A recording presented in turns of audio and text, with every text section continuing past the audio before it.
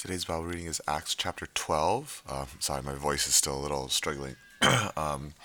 So we see here the main story that this chapter centers around is Peter being rescued from prison, and we see that it is Herod.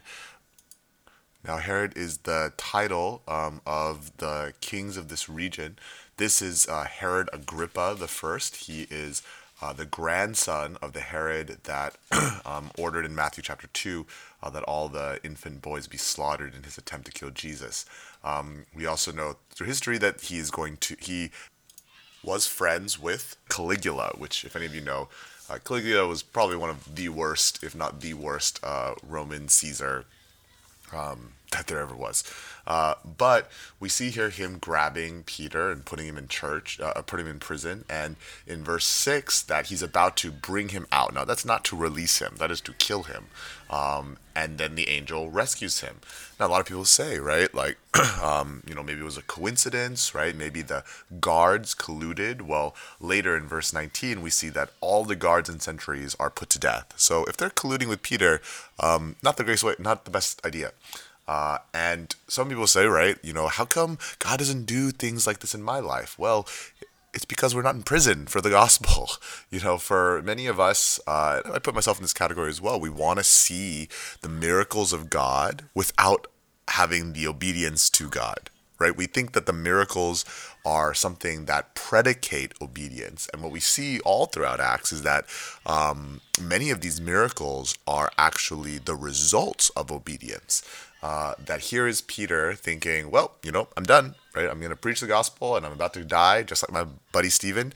And the angel comes and rescues him and leads him to the house of Mary, the mother of John Mark. And John Mark's going to be kind of a recurring character in the rest of Acts.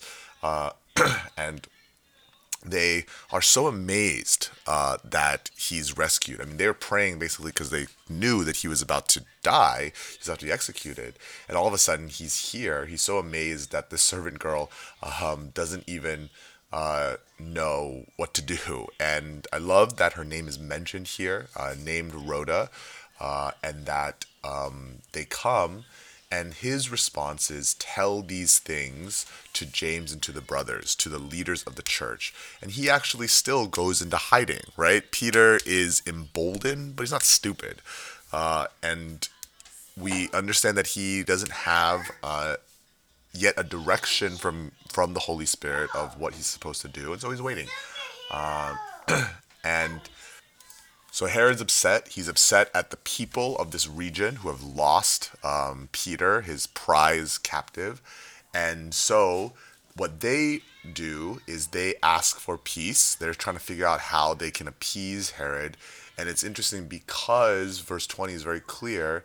Their country depended on the king's country for food. So we see Peter being willing to die for the sake of the gospel. And we see here these nations that he's in or that he's going to who are willing to kill for the sake of their food.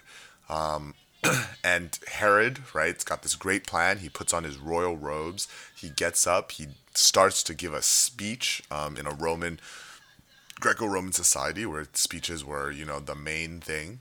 The people are shouting, the voice of a god and not of a man. I'm going to assume that they're giving him flattery.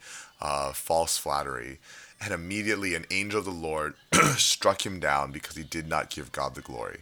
So here we see an angel of the Lord, maybe it's the same angel, but we see an angel of the Lord rescuing Peter in the midst of his persecution and striking down the opponent in his persecution.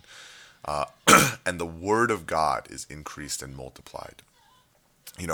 When we are wondering whether God is going to provide for us, whether God is going to protect us, when we are wondering whether or not we are going to survive if we really obey the Lord, I hope that you will remember his angels are with you. And in Revelation, there's a picture of 10,000 upon 10,000 angels circling just the throne of God.